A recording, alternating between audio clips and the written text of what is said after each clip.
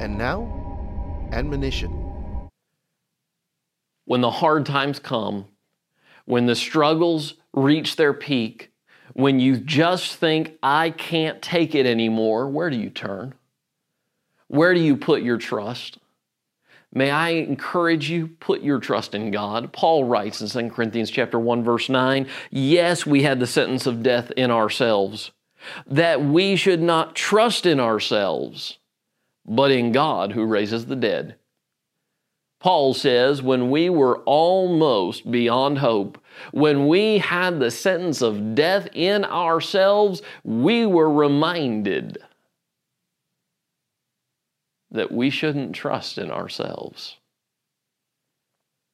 When you think you can't go any further, remember to stop trusting in what you can do and start trusting in God.